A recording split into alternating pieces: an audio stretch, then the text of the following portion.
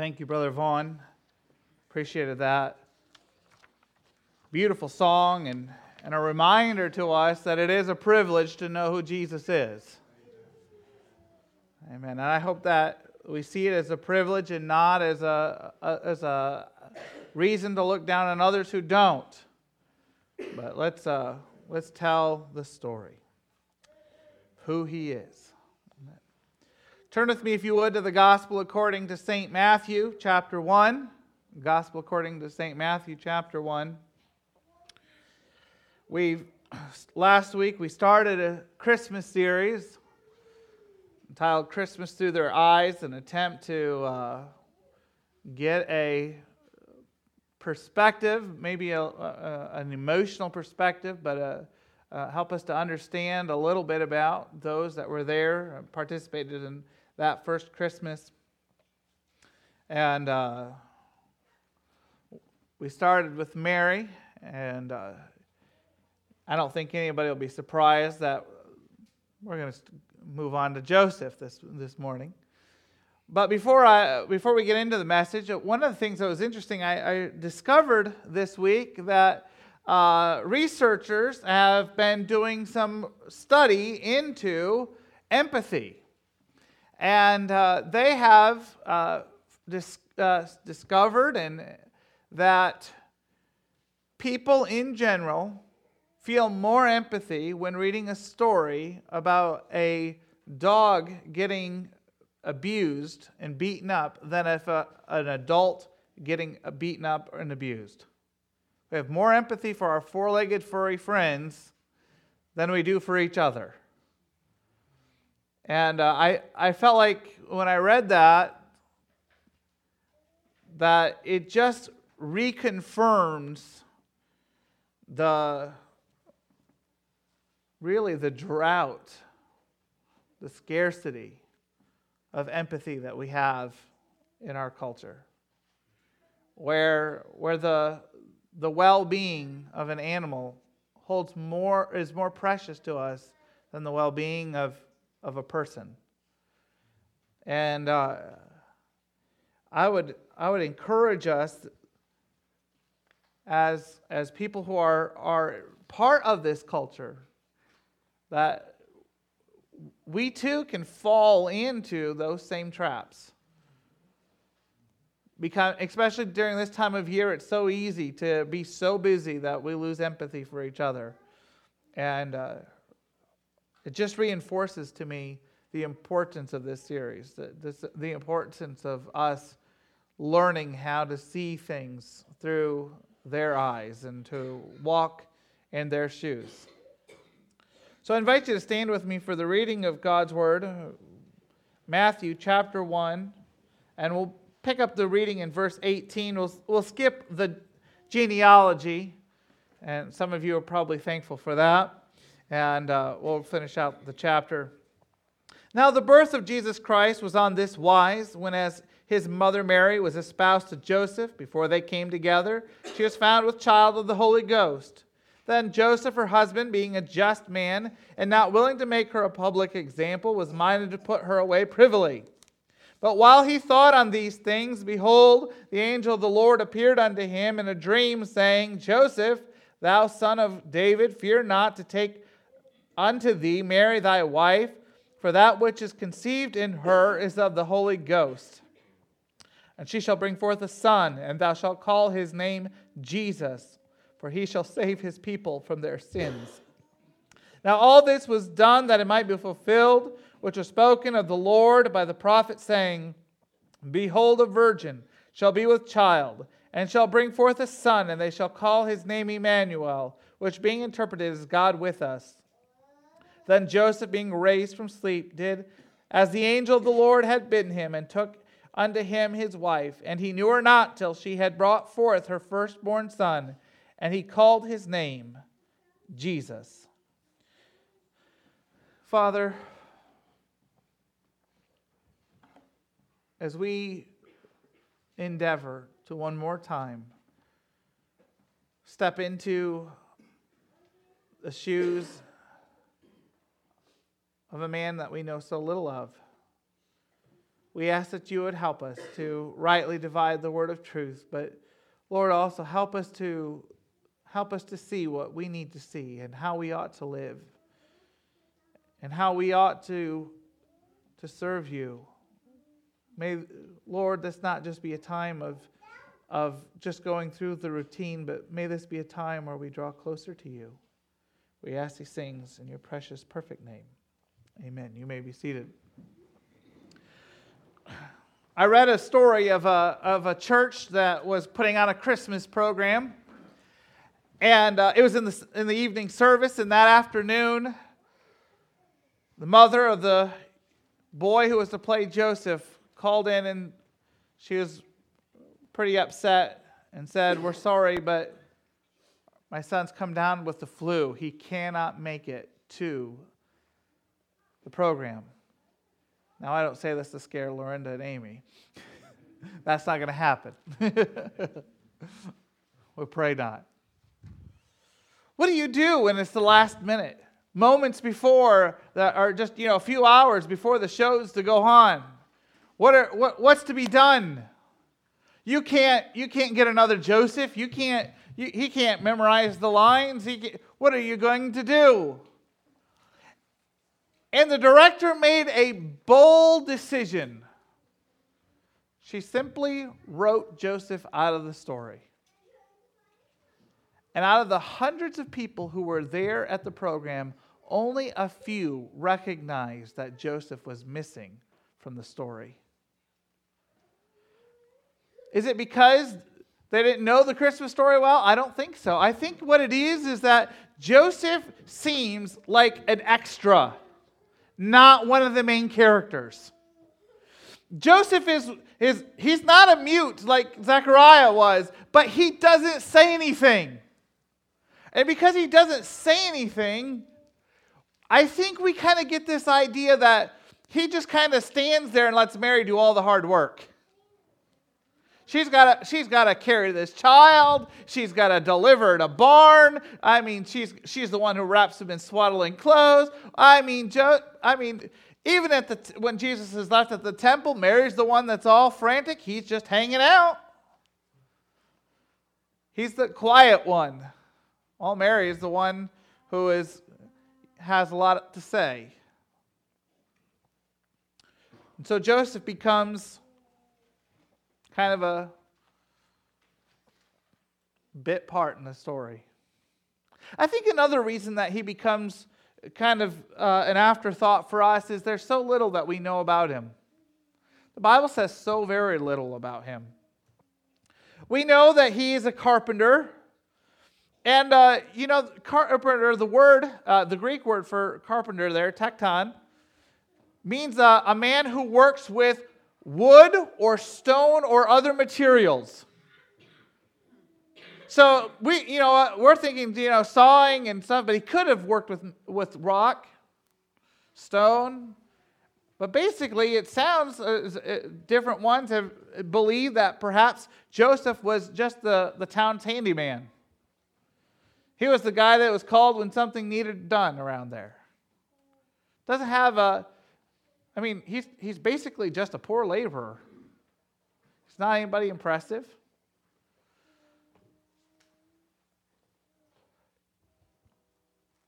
We know a little bit about his genealogy, and that's about all we know about the guy. He's there when Jesus is left at the temple when he's 12, and then he's just simply gone. None of the gospel writers even thought to include his passing in the story. Church tradition holds that he probably died shortly after Jesus turned 12, after that event. But that's just church tradition. We don't know for sure. Some have speculated that perhaps the reason Jesus didn't start his ministry until he was 30 is because he was staying and working to provide for his mom and his siblings until the others were old enough to take on that responsibility. Of course, the Catholic Church believes that Jesus' siblings that were all mentioned were Joseph's from a previous wife, that Joseph had a wife before Mary, and that wife had passed away. Of course, they want to, believe, the Catholics do, that Mary always was a virgin, that Mary and Joseph never came together as husband and wife, which I don't believe is biblical or correct. But Joseph just gets this bit piece. We don't know much about him. He doesn't say anything at all in Scripture. And we don't even know when he dies. Just know that he's a man who works with his hands. And as I think about Joseph this morning, and I think about trying to get in his shoes, it's easy for me because I'm a man of few words.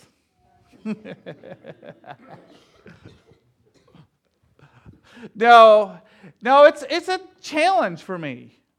To be honest, in some ways it's really a challenge. I think that poor Jesus would have gotten it double barrel if it had been Trish and I as his parents. Trish is all quiet, but she wouldn't have been in that situation. I'm pretty certain. Unless I went first, then she might step back. But poor Jesus, he'd have gotten it. I'd have been real upset about that situation. I'm not one that just sits back and just lets things happen. I'm the person that's usually in the middle of it all, trying to make sure that everything goes well. But Joseph is one that, he's a character that I really feel like has so much to teach us if we just take some time to get to know him. So I think about Joseph. The first thing that I think about must have been his great disappointment. How do you receive the word that your fiancée is pregnant and you know it isn't yours? How do you receive that? How do you take that betrayal? Now, you and I know the rest of the story. And that's what's the problem is that we know the rest of the story. But Joseph, in this moment, doesn't know the rest of the story. He doesn't know this is wrought of the Holy Spirit. Mary said that, I'm sure, if he gave her time to speak, and he probably did because he was quiet. But here she is, and to think about it. She's betrayed him and in his mind, blaspheming. Blaspheming. She is trying to cover up her sin and her betrayal by saying that God did it. This is serious.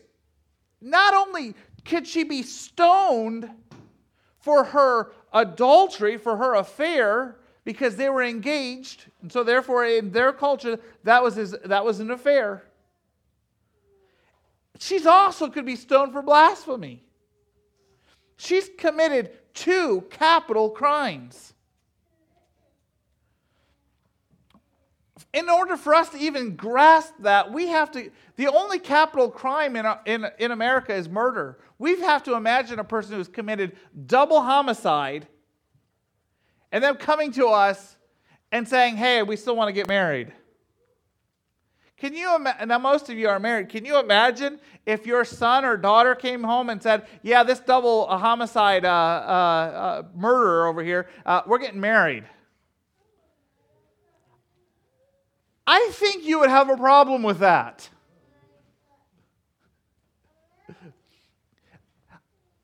I guess we all have some nightmare scenarios that run through our heads about who our kids could marry. That is not one of them that I have considered until just now.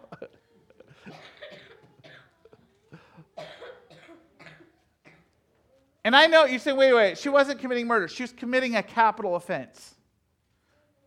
In the mind of the Jewish people of that day, she has committed what to us would consider murder. That was such a heavy of a crime. And he goes home. Did he tell his parents? He doesn't talk much. We don't know. Maybe. But I think he cried himself to sleep that night. I really do. I think he wept.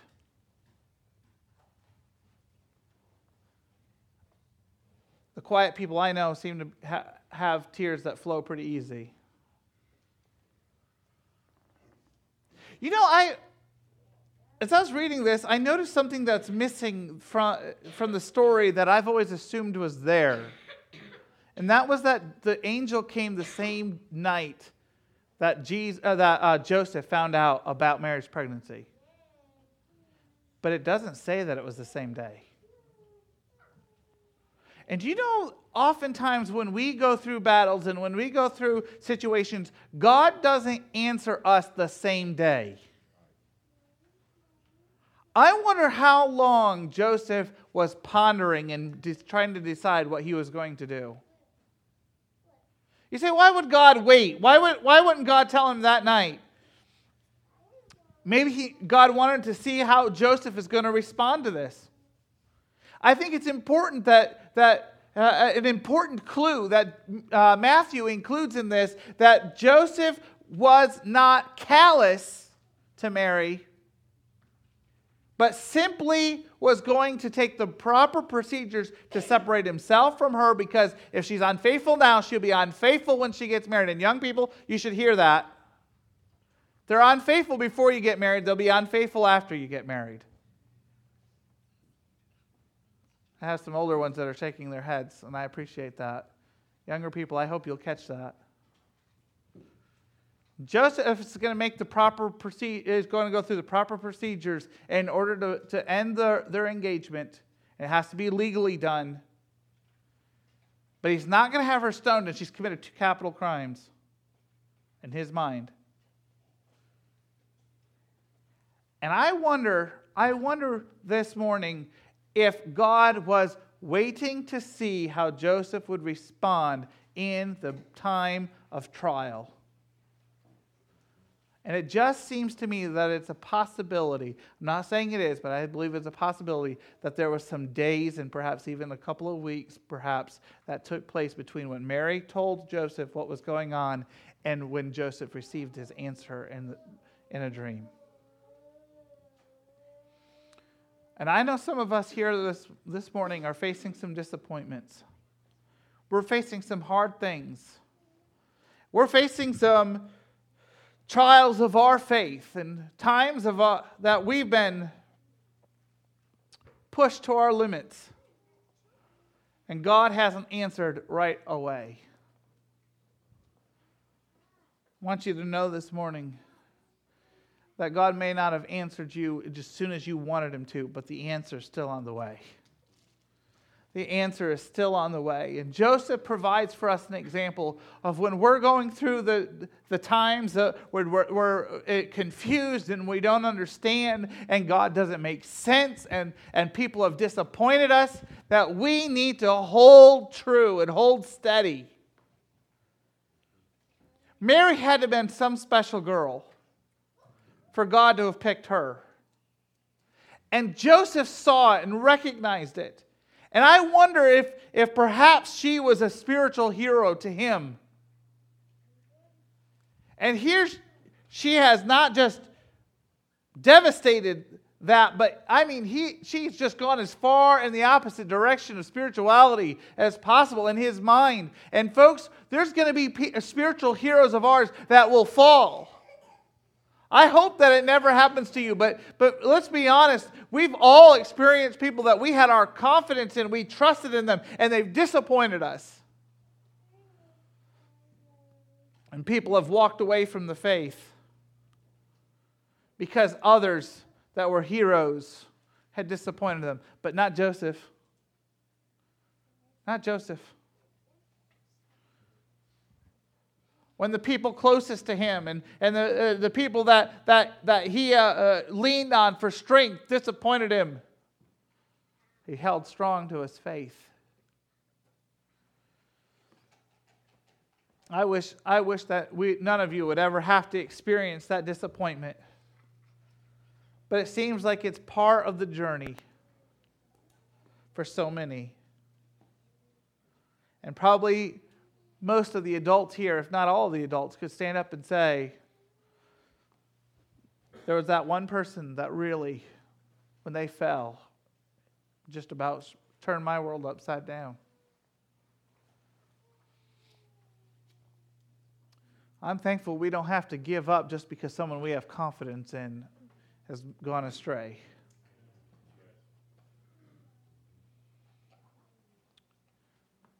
And we can have disappointments and we can have reverses, but we will hold true. We will hold true. Joseph said, I'm going to serve God regardless of the circumstances, regardless of what others do, regardless of the people that I have confidence in do, regardless of what others would tell me I should do. I'm going to keep minding God. And I'm going to keep trusting Him. And even if He doesn't speak as quickly as I want Him to, I know He will speak when the time is right. Joseph held on when his world was upside down.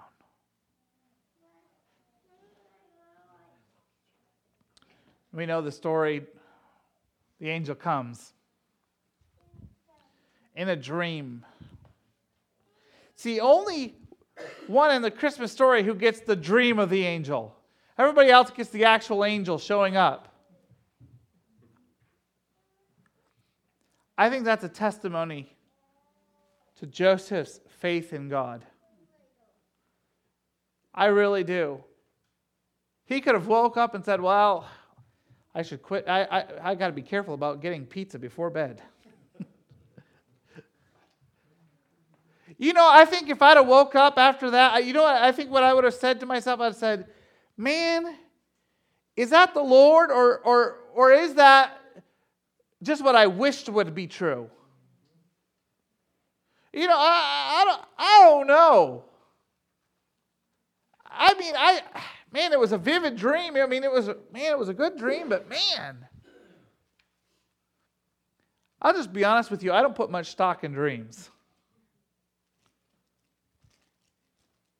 And I know God does speak in dreams, I guess I'd have to have the Holy Spirit seal it to my heart that I better put some stock in it, because I don't think if I were Joseph that I'd be too keen on following a dream of an angel giving me instruction. But I really believe this is testimony to Joseph's faith. He believed God.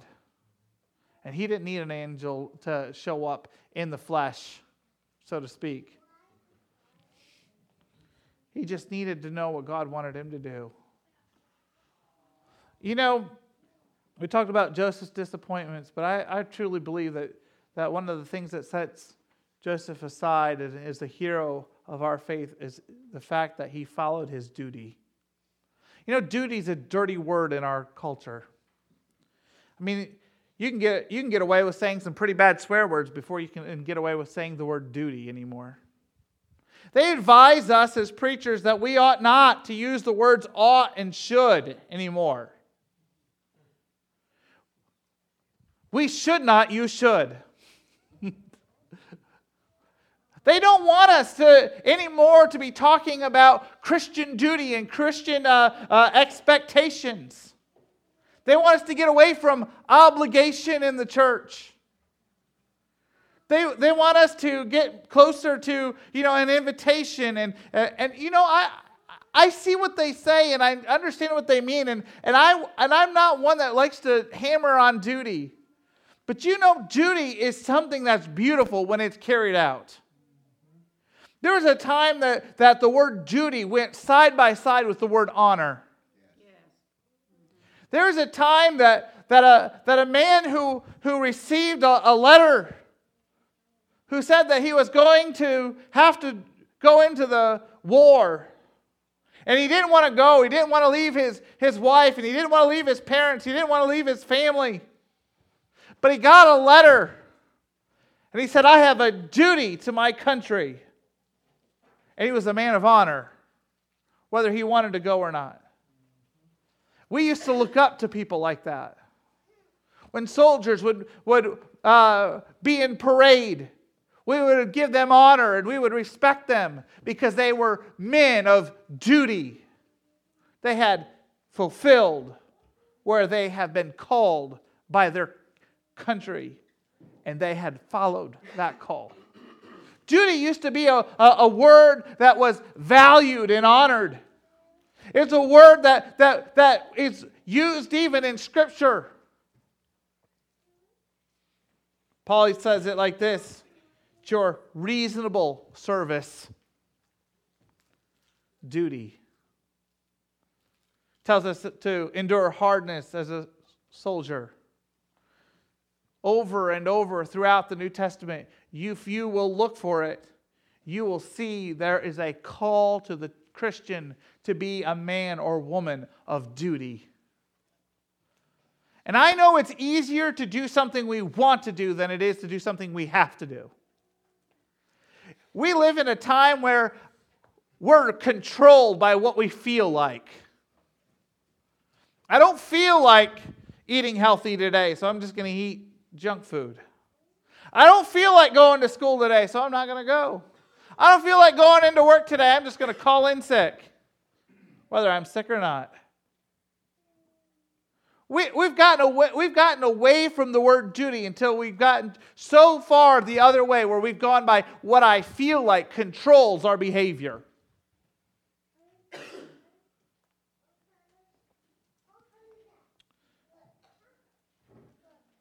It's contributing to the downfall of our culture and our country. It's contributing. 30% of men in their 20s don't hold jobs. They live with their parents and they play video games. They don't know anything about duty. Oh, they know the game Call of Duty. But they don't know duty.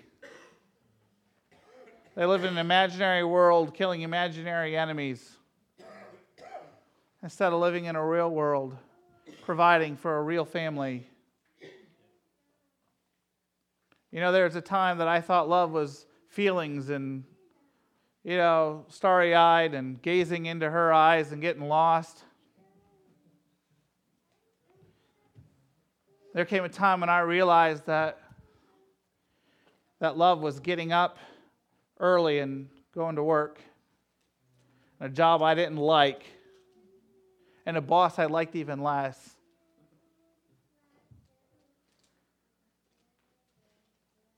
That it meant handing my check over to my wife so she could buy groceries and pay the electric bill and the heat bill, put food on the table for the family, clothes for the kids. And at the end of the paycheck, there wasn't anything left for toys for Dad. It was a time that I learned that love really was spelled D-U-T-Y. Not that it was that I didn't want to do it, but what I had to do, I didn't want to do. And some of you know what I'm talking about. The choice is to do what was necessary rather than doing what we would have preferred to do. And that's how we spell love. And some of you had parents who probably didn't know how to say I love you very well, especially the men. Some of you had dads that they weren't maybe physically affectionate. But when it came to duty, they showed over and over and over how much they loved you growing up. I'm not saying we should go back to those times. I think dads ought to be able to give a hug, and I think a dad ought to say that he loves his kids. But I also think that we ought not to lose the word duty in the process. We live in a time when men father children and they don't stick around and do their duty by their children and by the woman that they've been with. And here's Joseph, who stands in the opposite. perfect contrast. It's not his child, and yet he's going to raise him. It's not his responsibility, and yet God's called him to it, and he says, I'm going to do it anyways. God's called me. It doesn't matter whether it's my duty as what others would say. It doesn't matter what my parents think, and it doesn't matter what the neighbors think, and it doesn't matter or what my friends want me to do. I'm going to do what I'm supposed to do because God's called me to it. And if there's ever a reason that Joseph needs to be a part of the story, is because he calls you and me, whether you're a man or a woman, a boy or a girl, to our duty as Christians. There is some oughts and there are some shoulds of God's word. There are some oughts and shoulds of living in this world. And one of them is we take responsibility for the blessings that God's given us. And Joseph probably didn't feel like making a trip to Bethlehem to pay his taxes. And he probably certainly didn't want to take along a woman who was great with child. We don't even like to take long car trips when they're that far along in pregnancy. He probably didn't feel like going and living in Egypt for a while with people he didn't know. He didn't probably feel like being hunted by a wicked king. He probably didn't feel like starting over in a new place, a new country in Egypt, and trying to start his business all over again. There's probably a lot of times in the story that he didn't feel like doing what he was called to do. And yet you don't ever find him complaining. You never find him putting on the brakes. You never have him stopping and saying, I just don't like it. I'm just going to moan and groan and complain and boo-hoo about it. If ever there was a soldier for Christ, it was Joseph. Who said, I will do my duty. I will do what God has asked me to do. Whether I get credit or not, whether I'm ever recognized for it or not, whether anybody cares that I do my duty or not, I'm just going to do what God wants me to do, and I'll let God take care of the rest. And oh, people, that we would get a hold of that this morning. That we would become people that will do what God wants us to do even when we don't feel like it. Now, I hope feelings come. I hope the want to comes. I remember as a child, there were times that my parents would say to me, Jeremy, do such and such. And I said, I don't want to do that. And they'd say, I don't care what you want to do it. Big old meanies. And you know what? I've said the same thing. Yeah. Can you believe it? I don't care what you want to do. Go in there and take the shower. Go in there and clean up your room. Go in there and fix up your bed. Whatever it is. I don't care what you want. It's your duty. It's your responsibility. I've told you to do it. And folks, if we can follow the words of a man, how much more ought we to follow the commands of our God? I hope we feel like it. I'd love it if my kids would just make their beds and clean up their rooms because they want to. But whether they want to or not, they still have to do it. And whether you feel like coming to church on a Sunday morning, or whether you feel like putting your hand up in the air, or if the Lord would tell you to get out in the aisle, just put your hand up and take a walk. If God would say that to you, you'd just do it whether you felt like it or not. Or talk to your neighbor, or the person, your coworker, or whatever it is. Start up a song. I don't know. Teach at the Bible school. Praise God. Praise God. Praise God. Oh, you come to Altamont.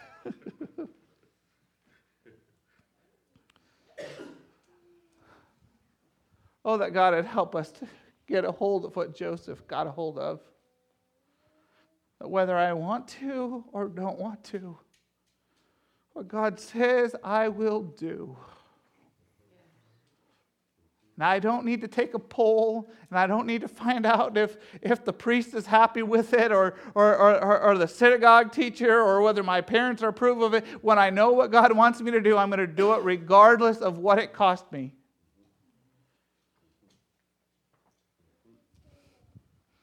I don't believe Joseph had an easy life. And Joseph didn't get to see Jesus grow up to be the great teacher and healer. And I wonder if Joseph died with a lot of question marks. But whatever his life was and whatever question marks he ended up having, he could lay his head down for the final time, knowing he had completely done the will of God as far as he knew it. And folks, what better testimony could we leave our children that when they have laid us down in that box for the last time and they've lowered our bodies into the ground, that our children could testify that mom, that dad, as far as they knew, they did the will of God. Even when it was inconvenient and when it cost them something. Even when it was unpopular. Even when everybody else said, you don't have to do it that way, you don't have to live that way any longer, mom and dad were people of duty and honor. That's the testimony I want to leave behind. That's what I want him to say at my funeral. As far as he knew, every word that came out of God's mouth, he was obedient to. Not just when he felt like it, but even when he didn't. He left a great testimony without ever saying a word. Without ever saying a word in all of Scripture, he left a great testimony.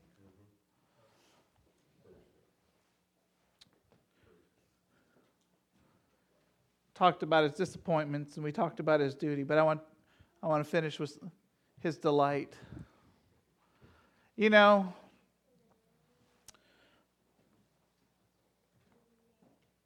Joseph's often forgotten. Got a new CD, a Christmas CD by a Christian group. I think there's 12 songs on there. I didn't count how many times Mary was mentioned in the song list. These are all sacred songs. I had to listen to it several times before I caught that Joseph was mentioned one time, and that is that he was engaged to Mary, and that is all the credit he got in all of the Christian Christmas songs on the CD. He got one mention. And you know, probably one of the greatest Christmas songs written in our lifetime is "Mary, Did You Know?" And it's a beautiful song. It is probably the greatest Christmas song written in our lifetime. I guess that could be argued.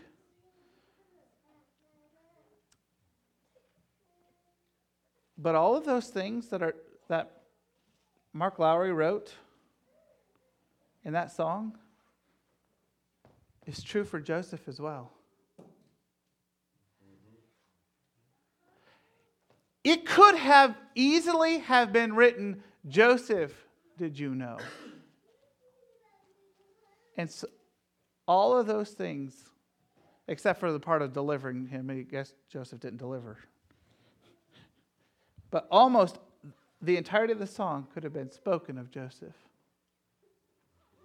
I thought about, as a dad, Joseph probably put his little finger down, and that little baby gets a hold of it. You know how they do.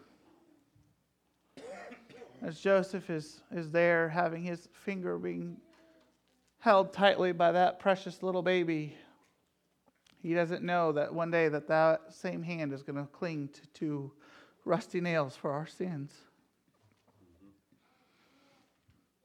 I thought about how Perhaps Jesus was a little fussy.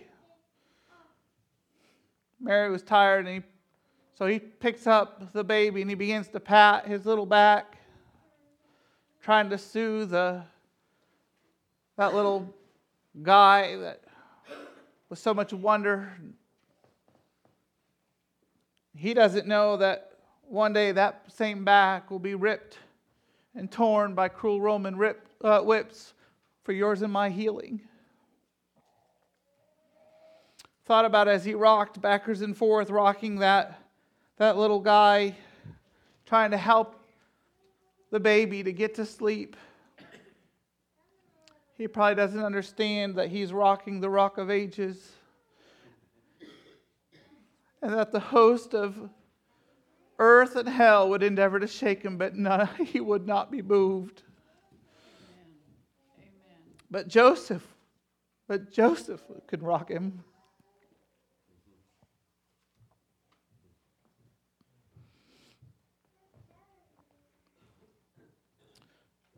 I wonder as he counted those little toes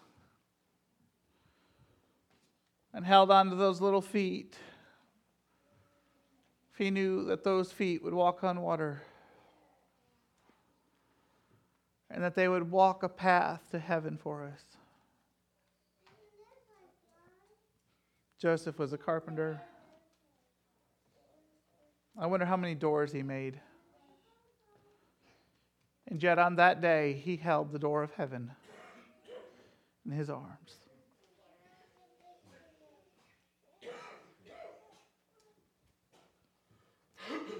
He was there when Jesus drove his first nail and sawed his first piece of wood.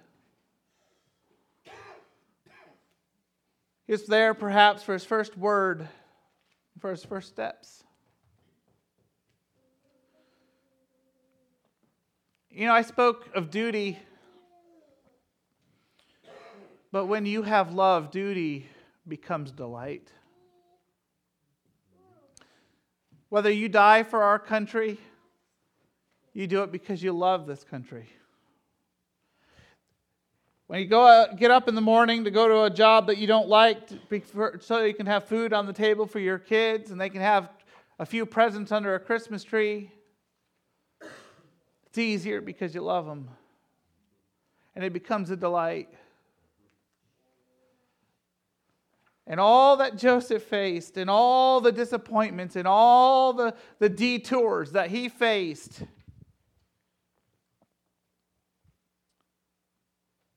he had many delights. He probably didn't understand them all. He probably was confused sometimes. I'm sure that day at the temple he was pretty confused. And I'm sure there was times of sorrow, especially as Jesus said that he had to do the will of his Father. I wonder if it stung Joseph a little bit to be reminded that Jesus wasn't really his. You know, a stepfather who's raised him from a baby sees them, they ought to at least see them as their own. I wonder if those words stung a little bit. And yet I think his heart beamed with pride as he saw those scribes and those smart people of the temple being befuddled by a child, his child. The Christian walk has disappointments, and there are times that duty calls, but it's not just one-sided, folks. There's a joy in serving Jesus. There's joy. You know, the world talks about their pleasures, but they don't talk about joy. Their pleasures are for a season, and then they wake up with regrets and sorrows. Their parties are fun for the moment, and they wake up in the morning vomiting and headaches and miserable. They can't remember what foolish things they did the night before. And some of them do remember and wish they could forget. They don't know anything about joy, just pleasure, that they have to run from one to the other to dull their pain. And while the Christian talks of disappointments and duty, there's great delight in this way.